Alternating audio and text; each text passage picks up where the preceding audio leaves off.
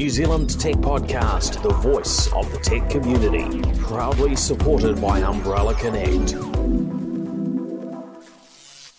Greetings and welcome along to the New Zealand Tech Podcast. We're at episode 497. I'm your host, Paul Spain, and today, two special guests from Spark, Renee Mataparai. How are you, Renee? Great, thanks, Paul. Nice to be here. Thank you for coming in. And Tony Agar. Thanks, Paul. Thanks for having us. Great to have you both here. Now, did I pronounce your names correctly? I think I was a little bit off. No, Renee. that was pretty good. Okay, thank you. Well, let's jump in. First of all, a huge thank you to all our show partners that make the New Zealand Tech Podcast possible. Of course, that includes Spark. So thank you, Team Spark. Also, Sumo Logic, Vodafone, Vocus, HP, Samsung, Gorilla Technology, and Umbrella Connect. Now, today I'm very keen to dive in here a little bit about what's happening in the Spark world, but also there's a bunch of news from around the tech world of some interest. And first up, Alphabet and their balloons. What initially I guess we heard about, they were testing them in the South Island of New Zealand, the Google Loon, and I guess there to address some of the challenges that we've had in terms of how do you get connectivity, how do you get internet to sort of the far-reaching parts of a particular country or any part of the world basically. And it was really interesting that Google originally chose New Zealand as a place to try that technology out. And now they've actually gone ahead after it's quite some years now. Yeah, a couple of years. Yeah, and finally they've sort of formally launched this commercially. I do remember hearing that there may have been some use of the technology in disaster recovery. In Puerto Rico and possibly in other locations. But they've now got a formal service in Kenya. Yeah, it was really interesting. I think there is definitely some interesting stuff going on in the space realm in the various stratospheres. But it's interesting just that they're now launching this as a non-emergency service, so something that will reliably keep people who haven't been previously connected. And some of the service was pretty good from what I read. Yeah, well, it's nice to have other options for connectivity, right? Where whether it's because it's hard to get fixed connectivity, which we certainly see in some parts of the world, and we see it outside of our urban centres here in New Zealand, right? You can't run fibre to New Zealand's every single location. Yeah, and you're seeing that with the satellite connectivity now becoming more available and more commercially viable for a lot more solutions as well. And that's opening other opportunities up as well. So. Yeah, I thought it was interesting that they've initially committing to cover 50,000 square kilometres. I saw that. This is a huge space, and it's a whole network of connected balloons. Balloons that are sort of moving upwards and up and down, and remote controlled so that they catch the right movements and can sort of stay providing that coverage. 35 balloons across that 50,000 square kilometre area.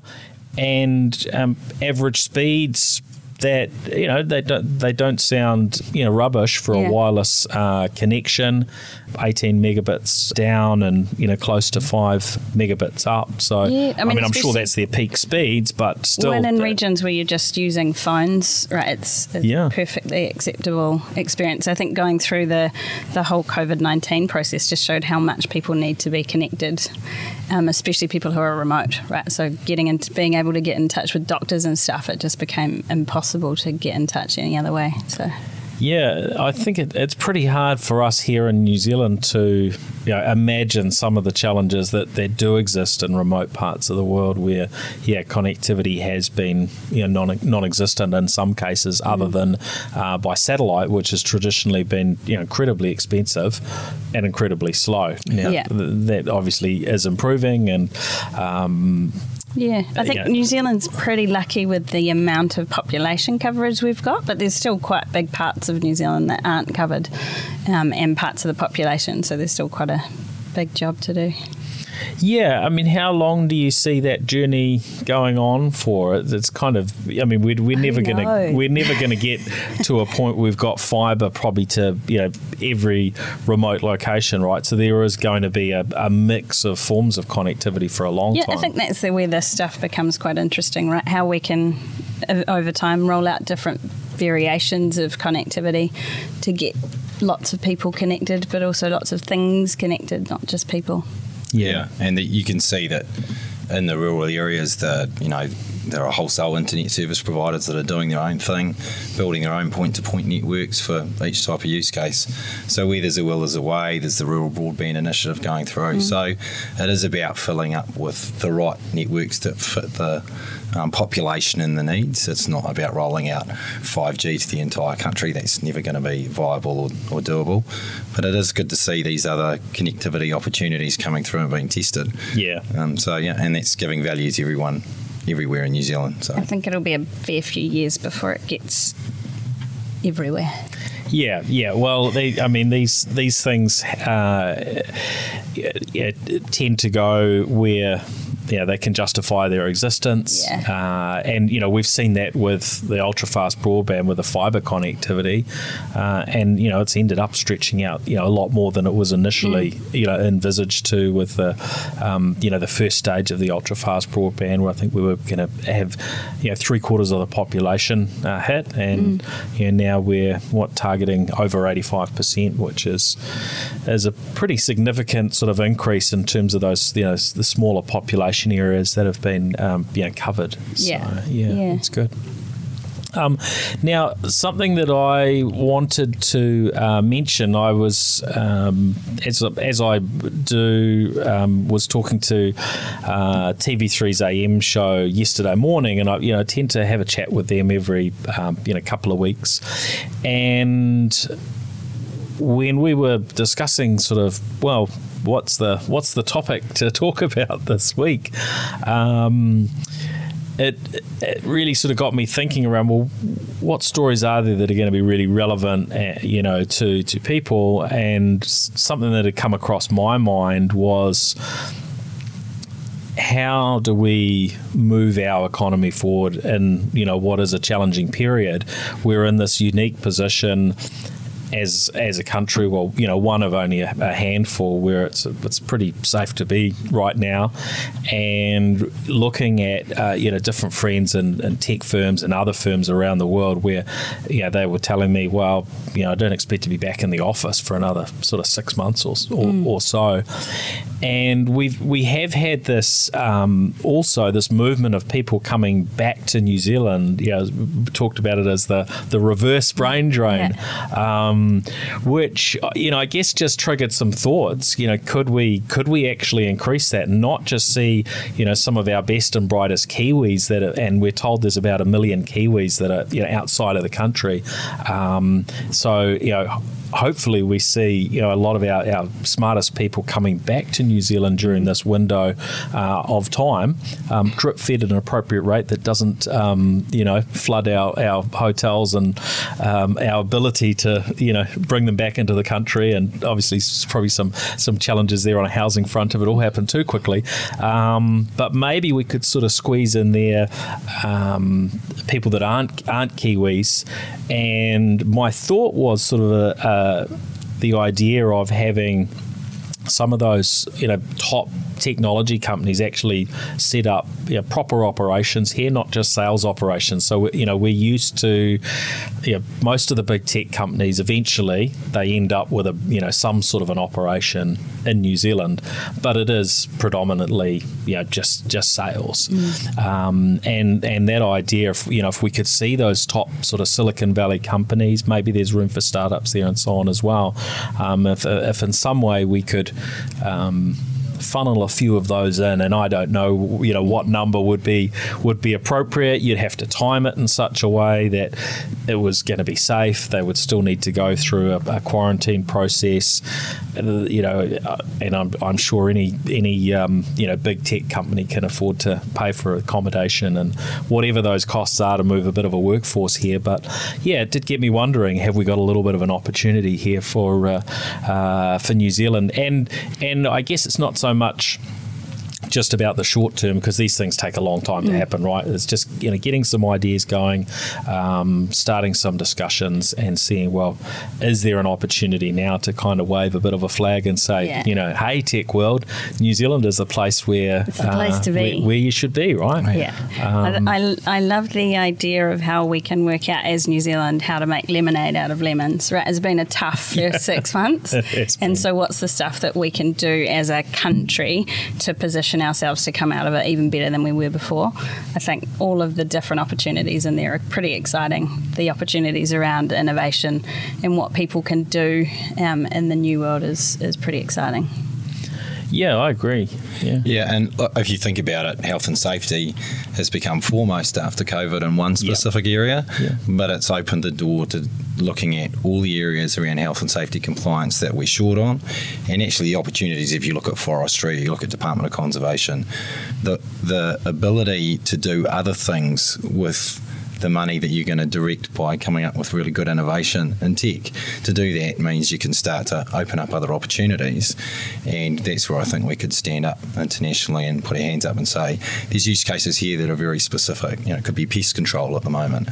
There's massive opportunity in that area, and if we use some of that innovation else that's already there, combined with compliance and a bit of old-fashioned return on investment, then I think there's real opportunities to partner, and we're seeing that already from some of our sort of Australasian or overseas partners who want to get involved in particular use cases. So it would be great to see if that turned into people actually coming on shore and working through them. Yeah.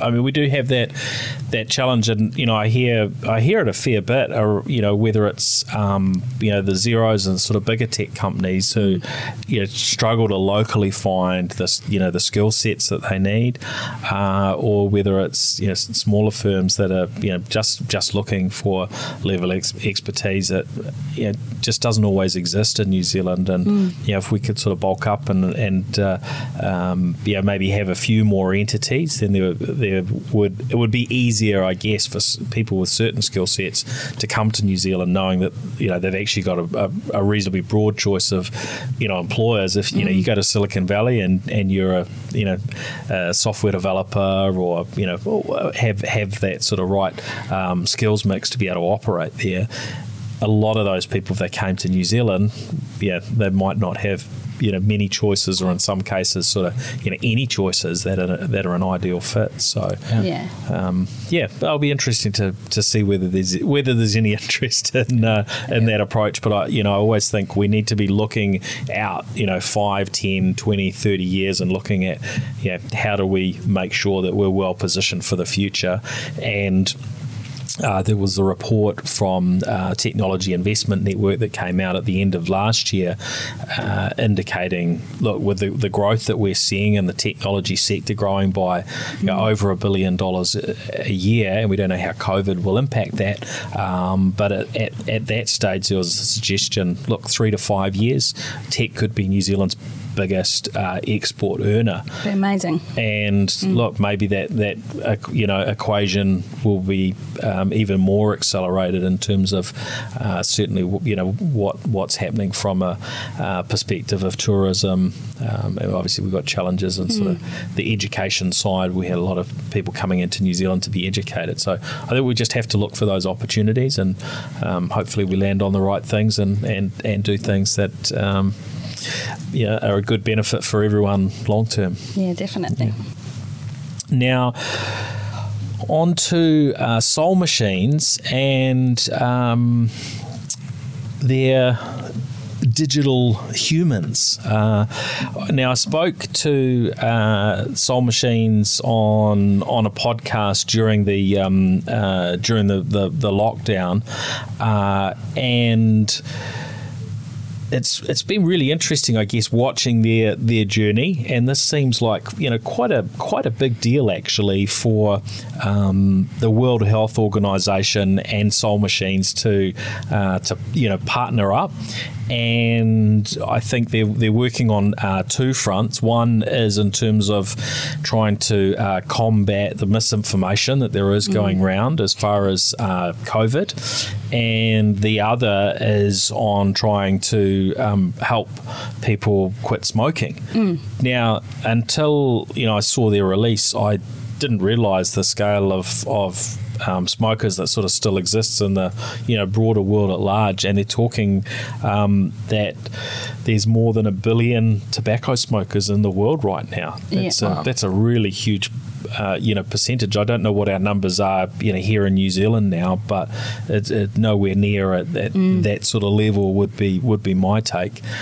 So look, if we can use technology to really help bring clear and concise and easy to sort of access information in a manner that people click with, it sounds pretty good, doesn't it? Yeah, if we can use technology to drive better health outcomes for people, I think the cool thing about that is just the way that technology can scale in this case, right? So you've got, I think her name was Florence, and she can be talking to millions of people at the same time on individual conversations, and then refer them on to people that can help with a quit smoking plan. It's pretty cool. Yeah. And look, the experience of normal IVR transfer over and calls and everything else it can be the kind of thing that you get off, but that interactive experience, even though it might still have the same background of information, it can change the experience. I mean, even simple things a few years ago like chat completely changed everything, and that's just effectively interactive texting. So this is opening a whole nother level. This is sort of that next level on top of the chat bots that we've seen in recent years. We had a showcase on this at one of our conferences 2 or 3 years ago, and it was already sort of getting some momentum then, but it's great to see real world use cases coming out and being used, because at that stage it was still a little bit sort of sci-fi, so lots of opportunity in that area. And also using it for educational purposes and health purposes rather than like the person that greets you at the hotel door sort of thing. It just gives it that bigger picture. I think we're used to going online to get information, and so this idea of that sort of mix of a more personal type of interaction that gives us the information, and you're able to sort of explore in all sorts of different areas, and effectively I guess sitting behind there or inside the virtual head of your your digital human is just this huge depth of knowledge. And of course these experiences are only going to get better and better over time, but obviously there's quite a level of confidence already in what Soul Machines and others are doing, that you see the World Health Organization sort of getting involved in this. And when I saw the release, I think it was, they weren't, just quoting from the New Zealand side. There's a quote there from the director of health promotion at WHO. So this is I think they're pretty serious in terms of their involvement. And I really hope we'll see more of this develop. It's a pretty cool space. It is interesting putting a face to these AIs. What does Siri look like? Well, and I mean, there are, I think, so many aspects of it that are still sort of yet to be explored and figured out. And when are we going to see these things walking around with skin on them, though? Not just on a screen. That's going to be a bit freaky, isn't it? We'll be talking more about robot dogs in the next few weeks. So I'm off to have a look at one of those shortly. Ooh, that's exciting.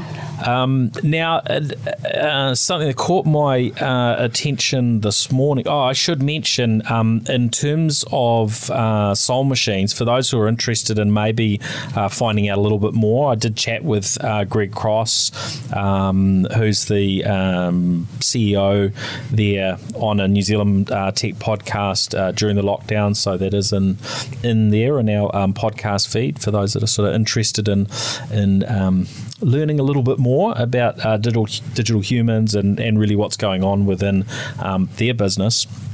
But another company who actually they haven't had much coverage here in New Zealand, but a fascinating company, Silver Peak Systems, who are involved in the world of SD-WAN, software-defined wide area networks. Now, for the network technology person, that may not mean a whole lot, but Dr. David Hughes, that founded Silver Peak Systems about 16 years ago, is a Kiwi, and he's been involved in the Silicon Valley area for quite a long time.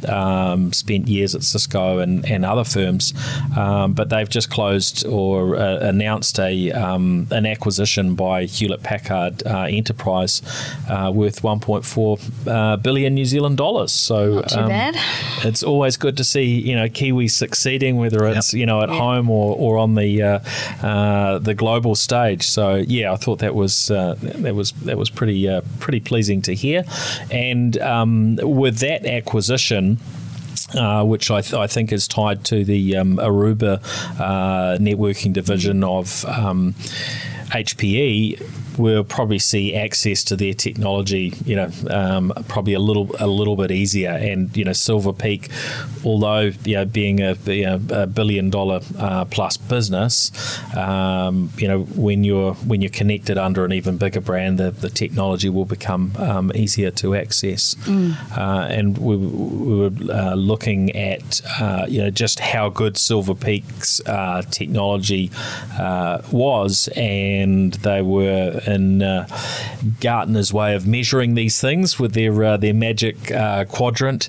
In one of the particular areas where Silver Peak featured, they were, I think, right up sort of top right, one back from the top player, and the rest of the networking world sort of sitting behind them. So very, very innovative company, and led and founded by a Kiwi who's had an integral role in inventing their technology, since day one. So, very pleasing to hear. Yeah, very interesting article. I think you're starting to see some of the future of networking and moving into the edge space. And once you combine edge compute with networking, it becomes quite interesting.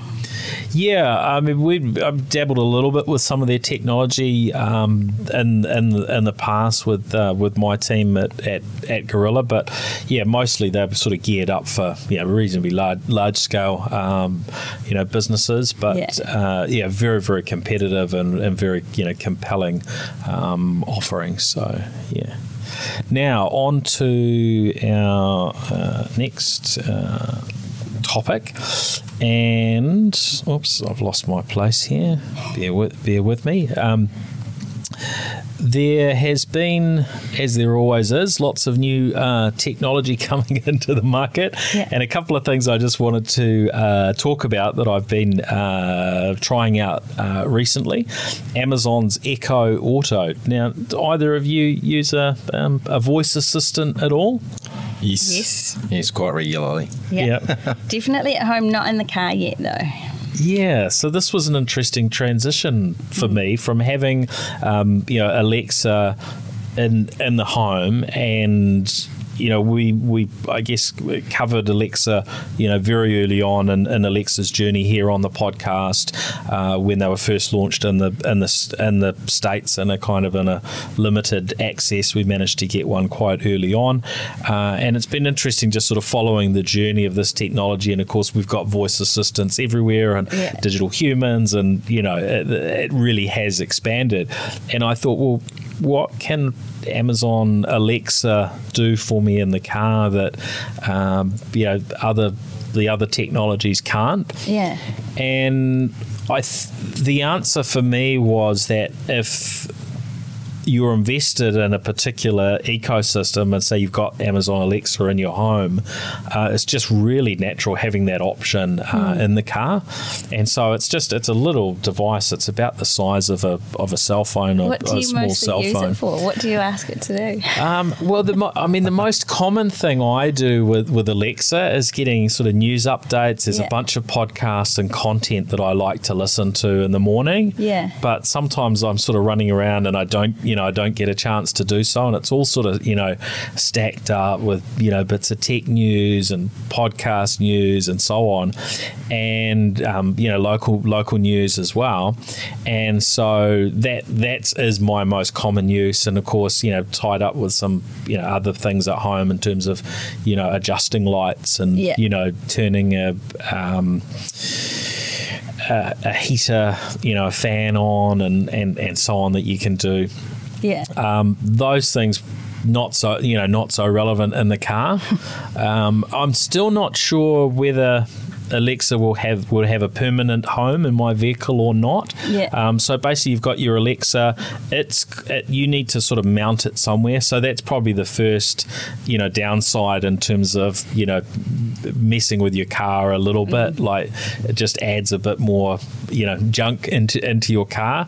And with the Tesla, it's a very minimal vehicle anyway. So you're kind of like, oh, where do I stick this? But it has I know it's maybe an array of 8 microphones on it or something. So in terms of hearing you above music and other stuff that's going on, you don't have to yell at it when the music's on. Well, in theory, but that's what I do with my Google Assistant. Turn the music down and yell at it. So, So there's a level of we still don't have absolute perfection there, but it seems to work quite well, and it sort of it funnels through your phone basically. So your phone has a Bluetooth connection to your stereo system in the car, and but it uses its own mics, and it does I guess it links up there with your and it also has buttons on it, so you can sort of you can tap the button that means it's going to stop listening to what you're saying, and you can just tap the other button to sort of activate it, which you don't necessarily need to do because you can just say Alexa, but I guess that that gives you that option to be able to. So it was questionable to me. Well, do you need this? Couldn't this all be in an app on your phone? If they start building it into the cars, right? So as we start getting more connected cars, does one of the voice assistants win out, or do they need to support all of them, and they just come ready in the car to go, connected into everything? Yeah. So it seems like a good approach, doesn't it? To have, but maybe to have all of the ecosystems available, right, and have it all built in, because the built-in mics always seem to be far better than if you add a system into your car afterwards. They always seem a bit more clunky when you add them in afterwards, right? Yeah. It's interesting that what you use the ecosystem for. So you mainly use that for directions or ring this person. So I do a little bit of phoning and maybe not so much listening to things. Yep. I've found that one ecosystem works better than the other for certain things, and it depends obviously on the applications you're using. For example, Google Maps goes well with a Google Assistant, etc. So it'd be interesting to see if people start doing more in their cars outside of that with information sharing, because looking at addresses or businesses, etc., that's easy, but if I start trying to access my emails or things that are going, not so good. There was a quite cool example in the article I read that was saying, I think it was in the States potentially, where you could ask Alexa to pay for your petrol. So that's pay quite for my cool. gas. Actually, I don't know if either of you tried it, but Zed have their app now, and you can set up this fast lane thing. So basically, you just drive in, fill up with gas, and drive away. It recognises your license plate, and it's just kind of hands off. And obviously, in this sort of COVID era, in terms of touchless and everything else, not that there's a robot there that actually pumps the gas for you or anything. Just yet. I still wonder when they're going to do some basic things like that. But it's nice to have those options, isn't it? Yeah, making life a bit easier. Yeah. And the other gadget that I've been trying recently, again, this is one of these sort of technologies we've talked about on the show since for a reasonable period of time before it was available in New Zealand. The Ring products, the Ring doorbells, and security products. Their latest one, the Ring 3 Plus. So I've swapped out what was on my front door with the Ring 3 Plus. It's $419. To me, I don't know. It feels a little bit expensive. We're quite a long way down the track with with this technology. That said, I wouldn't be without this type of technology. Whether it's Ring or another brand, it's really handy. And in my case, is there two properties. One of them we have the Ring floodlight camera, and that covers the driveway onto the property. So basically, anyone coming or leaving the property, you've always got some high definition sort of footage of that. Now, whether some people would be upset that their footage was taken as they came onto the property, maybe we need to have a sign that says you're under surveillance. And these are, I guess, going to be ongoing things and challenges we have as society, because not everyone is that comfortable about the level of surveillance that happens. But I don't know if you can really put a stop on that. I mean, in the car now, Tesla, and I know BMW doing the same, where the built-in cameras that are there to help you get around safely are now being converted to dash cams, and of course we've had dash cams for years. So there's just so much footage being stored, isn't there? Yeah. Well, it's their balance between the benefits. I mean, there are health and safety benefits. Companies at the moment putting dash cams in for long distance drivers to detect and actually do things to make sure they don't fall asleep at the wheel. Which is horrified to see how often that happens. So you get those things, but then obviously there's another business opportunity, or there's a security and safety opportunity. And I mean, I think what you said is right. The horse has already bolted when it comes to video surveillance in homes. I lost count of the number of Facebook posts I've seen where someone's stolen something and the image has gone up on Facebook. Have you seen this person? So, Yeah, and I mean, look, with the Ring 3 Plus, and they keep bringing out these generations. One thing they've done is they've relaunched. I'm not sure if it's here in New Zealand yet or not, but they've relaunched sort of their base Ring doorbell, but with higher definition, and just refreshed it. In the US, I think they're selling that for $99. So, I mean, probably with GST and everything else, lands maybe $199 here. But certainly the technology is very accessible. The 3 Plus has got the ability to sort of hot swap the batteries. You don't have to unplug it and spend half a day charging it, which is convenient. And it's got a couple of extra cameras that do a sort of a cropped wide angle black and white video, but that's sort of going all the time. So basically it's able to pick up a few seconds of footage before somebody pressed the button or before it detected any motion.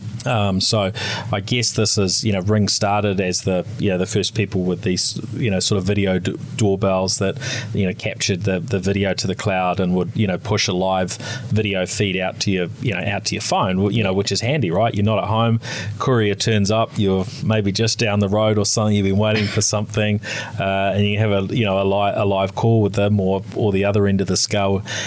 I've had in past times where I'm overseas and someone's turned up at the door, and you can have that sort of quick chat or whatever, or tell them leave it with a neighbour, or whatever needs to happen. As far as they need to know, you're just inside. You're just inside, so if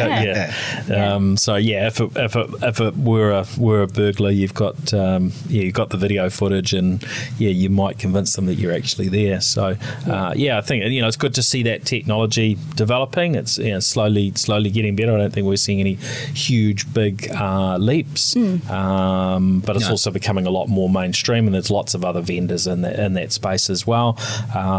Tested out some of the technology from Nest, and what's the other player? The name will come back to me. We've been trying out some of their stuff as well. So good to have those options, and of course because our homes are more and more connected, this stuff becomes it works a whole lot better when we've got good fast connectivity, good Wi-Fi around the place. It seems to work reasonably flawlessly. Yeah, so, absolutely. Yeah. I mean, it's amazing the number of connected things you can have in your house now. Yeah. It's interesting. I just bought a new build, and the builder had said, "Oh, it's not that high tech. I'm not big into the new connected house," but he still had he didn't have a ring solution on the door, but he still had a door, camera, video, intercom. He had the digital lock door, and quite a few things that he didn't even think were high tech. So and then he showed us one of the places that he had kitted out, and it was like, okay, that's what I need to do to this house. Yeah, that's cool. Well, I guess the sort of the base level just keeps getting higher and higher, doesn't it? Yeah. And on that, did you have Ethernet around the place, or was it all sort of? It was all wired and piped, and obviously, I'd come from an older place, and I'd been going through the dramas of having to see how I could get fibre installed, and that was already there. Yeah. And so my biggest choice was what speeds to get, and then once you get the speeds and start utilising everything changes, and the opportunities you get out of the back of that are big, which is probably what's going to happen with 5G going forward. Yeah. Oh, it's great to see that continued momentum. Now, keen to get a bit of an update of what's happening in the world of Spark. Yeah. First up, I'm just a little bit curious of operation during COVID, and how did it work for both of you? What it was like for you, Tony?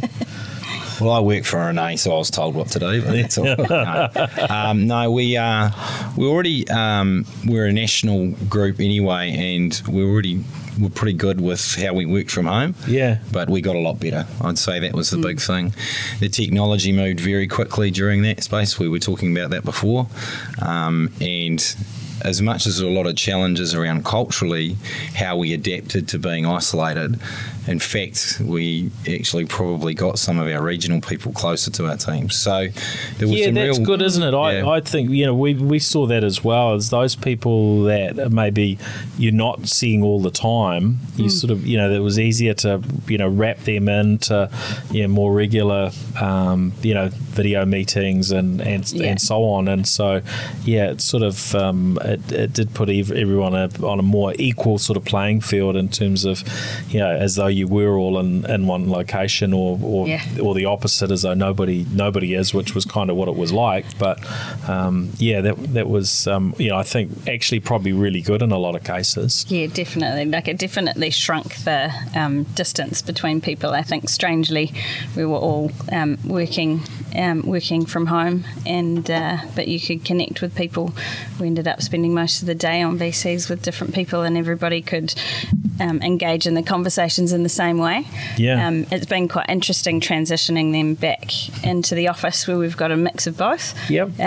But I think definitely it just called out the fact we needed to step up the game in terms of digital inclusion and making sure that we had the right tools to just make it work and work easily.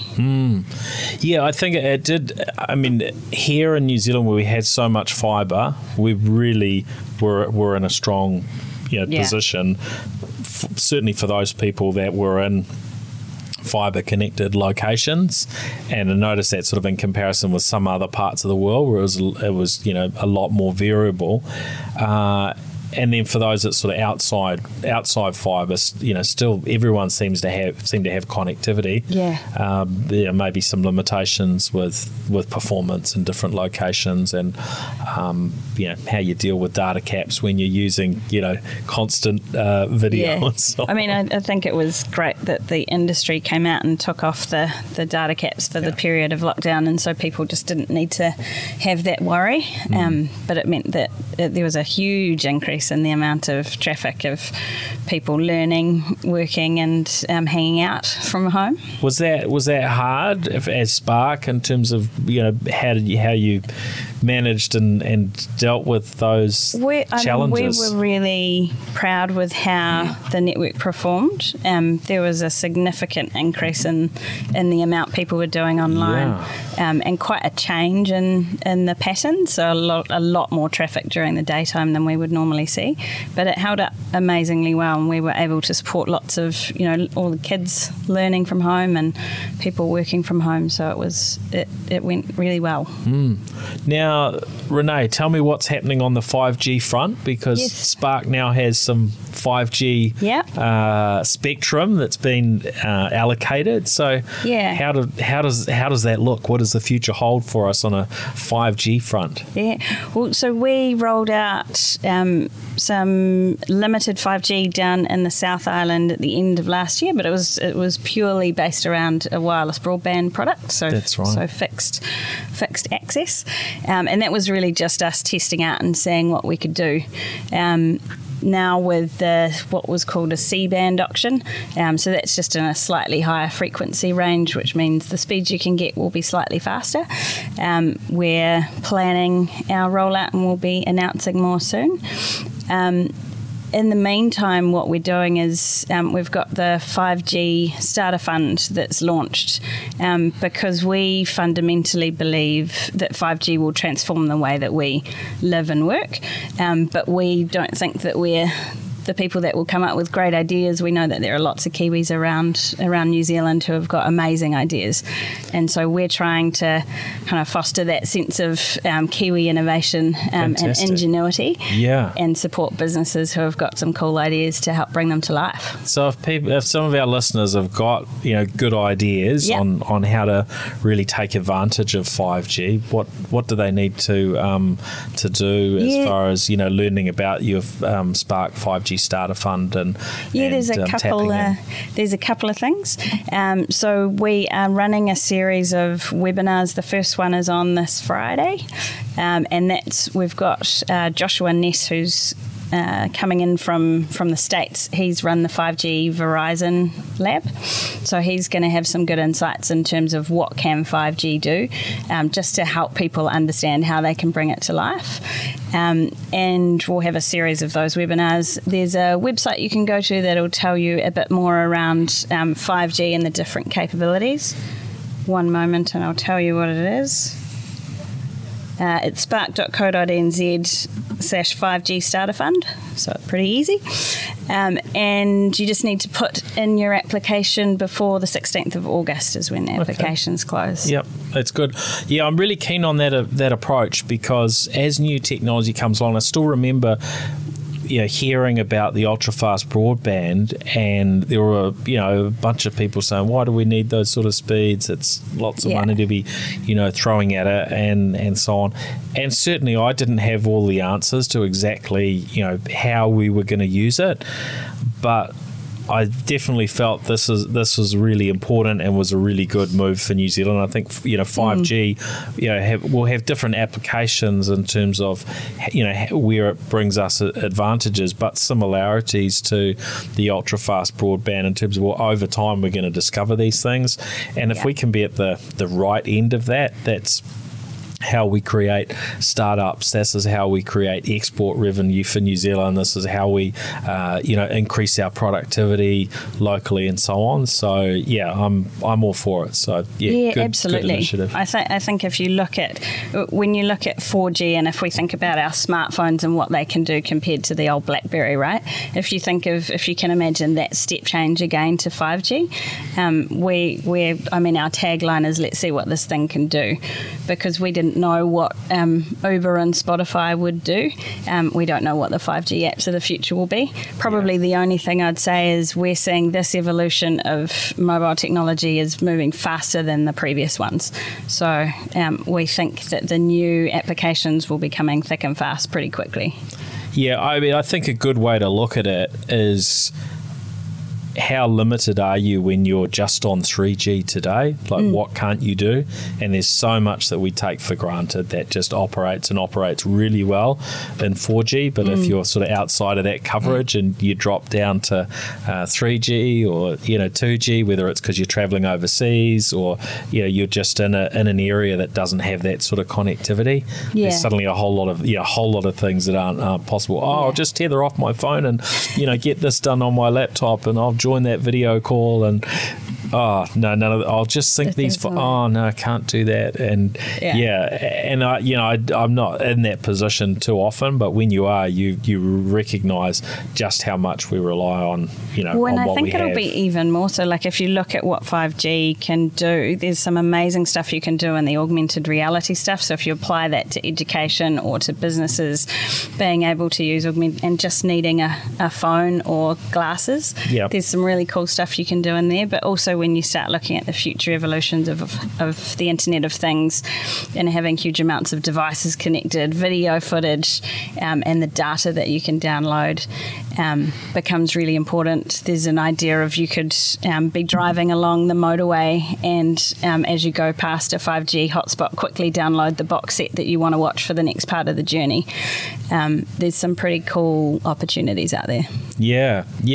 I was using one of the Oculus Rift headsets over the weekend. There's a place you can rent them, and it's basically just sort of all in one headset, sort of untethered from you don't need a PC to drive it and so on. And look, it had some built-in games and content, and it wasn't really for me to use. It was for my son and his friends to use. Sure. But of course, I had to had to have a little bit of a play, right? That's what I do. And look, it was really neat, but in terms of it sort of being pushed to the limits of sort of really leveraging live content and the future of video conferencing and these sorts of things, it was like, well, we're still a little way off. In fact, I had a conversation last week. We're going a little bit off topic here, but I did mean to include this in our in our topics. I had a discussion last week with a leading scientist in the area of sort of the future of sort of virtual reality communications, who works for Microsoft, and he was sort of talking on this topic. He works for Microsoft's research division, and I guess Microsoft are one of those companies that help invent the future by pouring billions of dollars into their R&D, and it was really fascinating, hearing some of his thoughts. And he's been sort of involved since the very early days of virtual reality. But what he was actually unveiling was. And talking about with us, but sharing some scientific perspectives, was the new version of Microsoft Teams.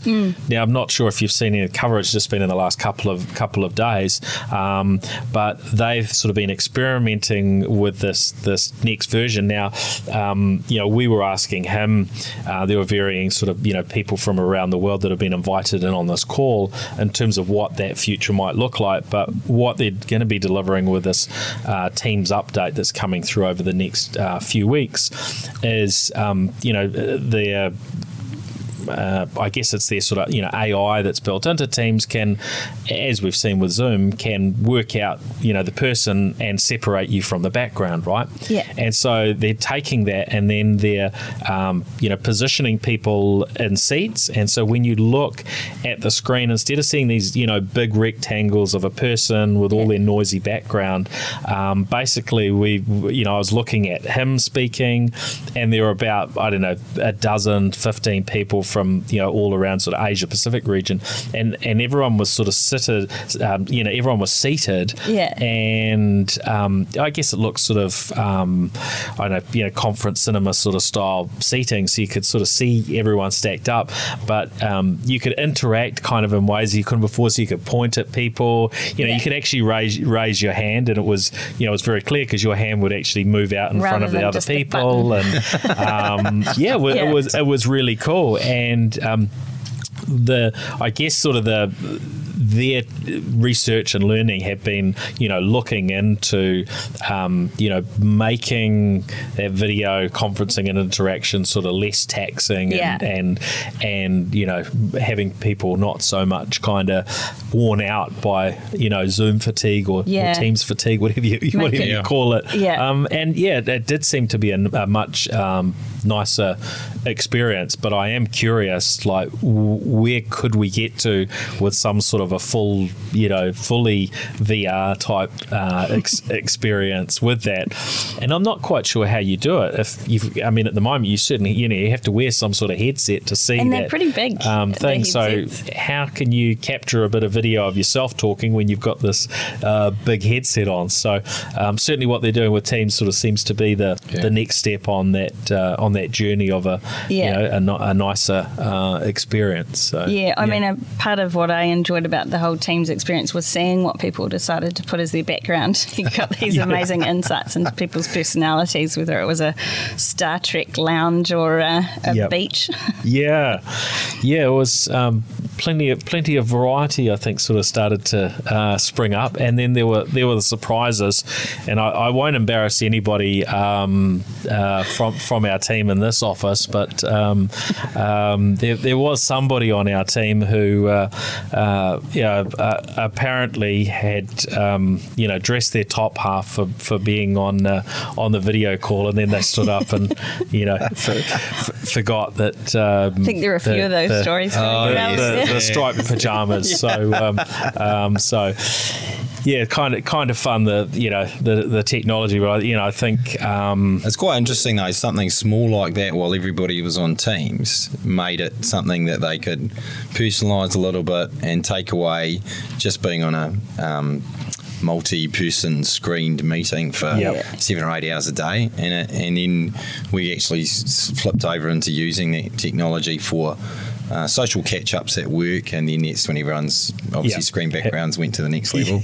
But it's that kind of moving it away from just being a functional screen interaction. It's quite interesting how that's going to change the way people catch up virtually. So. Yeah, I mean, we did have a really interesting project in the 5G lab that we've spoken about before. That was the Patience Project, which was about helping kids that are in Starship or in hospital and giving them connectivity into their classroom so that they could sort of sit in with their classmates and interact in classes and just create that connection. So there's some pretty cool things you can do.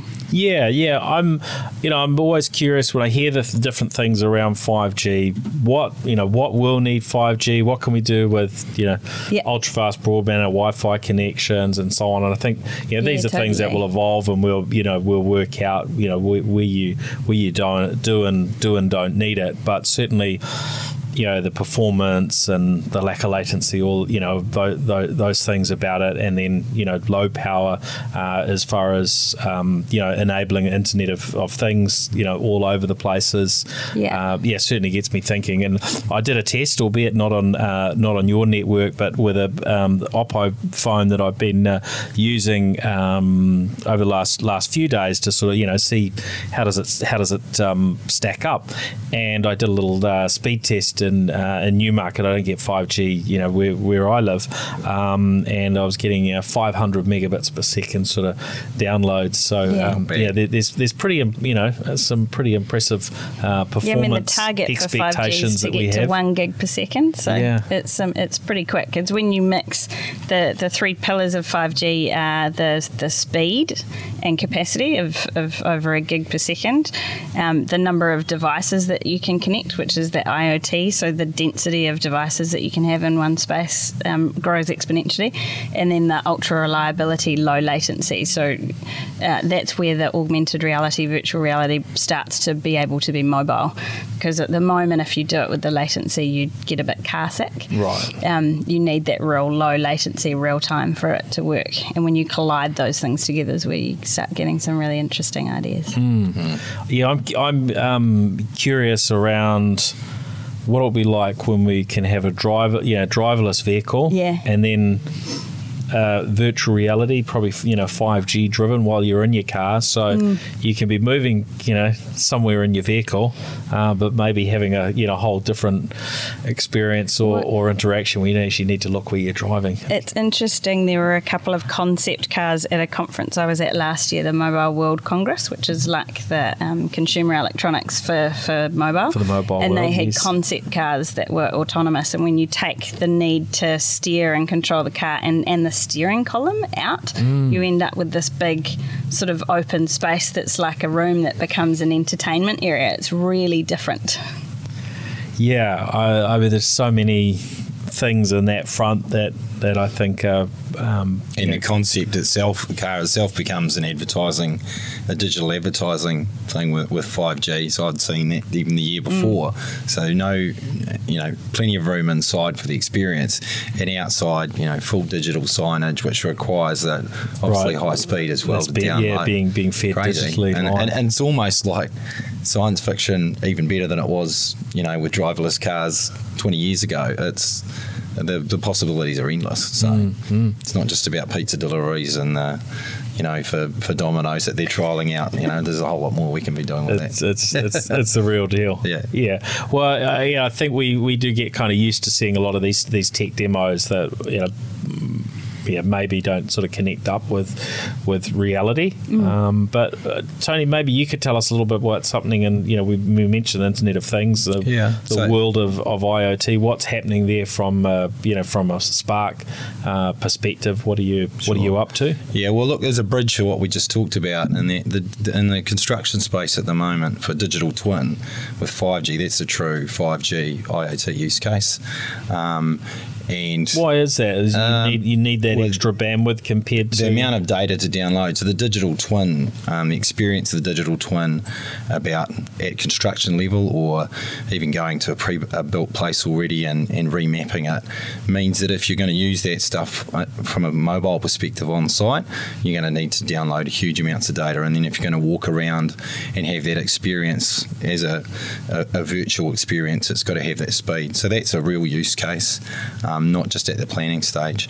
And then it works really well. We have a connected street with Auckland Transport at the moment, and where part of that has a building site that at the moment is basic around digital twin stuff, but longer term that digital twin can be used to then also you'll have sensors, you'll have a connected building site, and those sensors can actually show up on the digital twin and actually pop up with information on it. So you can have an interactive experience through that digital twin and get the information that you want, rather than just having a static dashboard come up. So that's one of those use cases. But along there too, there's the more standardised, low power network opportunities we have, and that's around everything from, we've got bin sensors in that smart street. We have. So what that means that you don't have to have someone running around checking whether the bins are full or not. They just are alerted. They get emptied when they need to get emptied. Exactly. And I guess you send a robot around to empty them. Well, eventually, yeah. But I mean, if you look at the investment in trucks and people to go around and check bins regularly, rather than it's telling you it's nearly full, go out and collect it, there's efficiency and productivity savings straight away there. And then obviously those are long life battery powered, so they don't require power. They measure their own power. They have the ability to look at other things like, has the bin fallen over? Is it damage? And obviously there's location. So if anything's been stolen. Parking is something that we're doing. So we've got parking sensors. We've got a more interactive parking opportunity in there, and then there's environment sensing as well. So, humidity, air pollution, noise pollution around the building sites. So that smart street, that sort of smart cities feel, that's a real live interactive trial with a number of partners. Is that something people can go and have a look at and get a feel for what's going on? Yeah, well, in our labs, some of that information is coming up through there, and we have tours going through there. So that'll be interactive, and that's going to continue to grow. Obviously, everything water is very relevant at the moment. There's water shortages. There are everything from water usage, the interaction from the end user right through to water infrastructure. There's millions a year lost and damaged water pipes from everything from flooding, and then there's the overall efficiency of water usage, and then there's water quality. So all of those things that's bubbling up as the, excuse the pun, second opportunity that's come through after the electricity metering refresh. So we've obviously worked with Vector and IntelliHub on rolling out low power network connectivity. That's going out there, and again, there's efficiency and productivity gains to go through there. I think we see one of the next big areas around asset management and health and safety, and also environmental monitoring coming through. Yep. And a lot of the local and international partners heavily involved in that. So plenty on. Right? Yeah, and we work it's a full good. end-to-end stack on that stuff. And to your point before, partners, both international and local, are key to that. We're a network provider, but we want to work with smart people putting out smart solutions for New Zealanders. Yep. Yeah. And our catchphrase is connecting New Zealanders to the things that matter, but that's actually, after COVID, that's a really important message, I think. There is a lot of things out there that matter to New Zealanders, and if we're going to recover through, to get productivity and economic recovery, there's lots of opportunity in this space. Yeah, well, I think, as a country, we have, I guess as every country does, lots of challenges, and we need to be leveraging technology where it's appropriate to help us be more successful as a country. And I'm certainly very keen to see how these things develop, and maybe hearing in future a bit more of some of the sort of real use cases as things go from sort of trials and tests. And at the moment, I think there's a lot that we hear around 5G coming, around Internet of Things, but there's probably not so many sort of awesome examples. Then again, when there are examples, very soon that's just blasé, because that's just the norm, and we're used to it. I guess we take these things for granted very quickly, don't we? The world changes quickly, and we just accept that's the way it is, and our expectations keep rising. Yeah, I think for us, we're about working out what the right customer problems are that we need to help solve with technology. So not just using technology for technology's sake, but actually what's the problem that it's going to solve, and what's the productivity or efficiency that's going to be gained out of it, so that it's actually valuable in terms of what we're rolling out. Yeah, and that's where I guess the partnerships come in, and there's some pretty interesting startups around New Zealand at the moment, and certainly some in who are really using Internet of Things type devices. We definitely need to have a few more episodes where we delve into some of those things that are going on our rural locations and farms, and a bit more of an understanding of what's happening in the cities. But as we solve these different challenges, certainly my hope is that we don't just sort of solve them for Kiwis, but hopefully we solve things quicker and better than others. That'd and generate some more export opportunities for the country. Yeah, cool. The next soul machines. Yeah, bring it on. Well, great to chat to you both. Thanks, Renee. Thank you, Tony. Thank you. Thanks, Paul. And we'll certainly look forward to hearing more on these subjects. Thanks, everybody, for listening in. We will be back again next week with another episode of the New Zealand Tech Podcast. And don't forget to look out on our social channels. So if you're on LinkedIn, you can now find us there. And of course, most episodes now, or at least half of our episodes, tend to be streaming across on Facebook, YouTube, and often Twitter/Periscope as well. And bits and pieces of content coming through there. So, and thank you again to Spark for your huge support of the New Zealand Tech Podcast, and for this update and looping us in on what's happening in the world of Spark. Our pleasure. Thanks, Paul. Great. Appreciate it. Cheers. New Zealand Tech Podcast, the voice of the tech community, proudly supported by Umbrella Connect.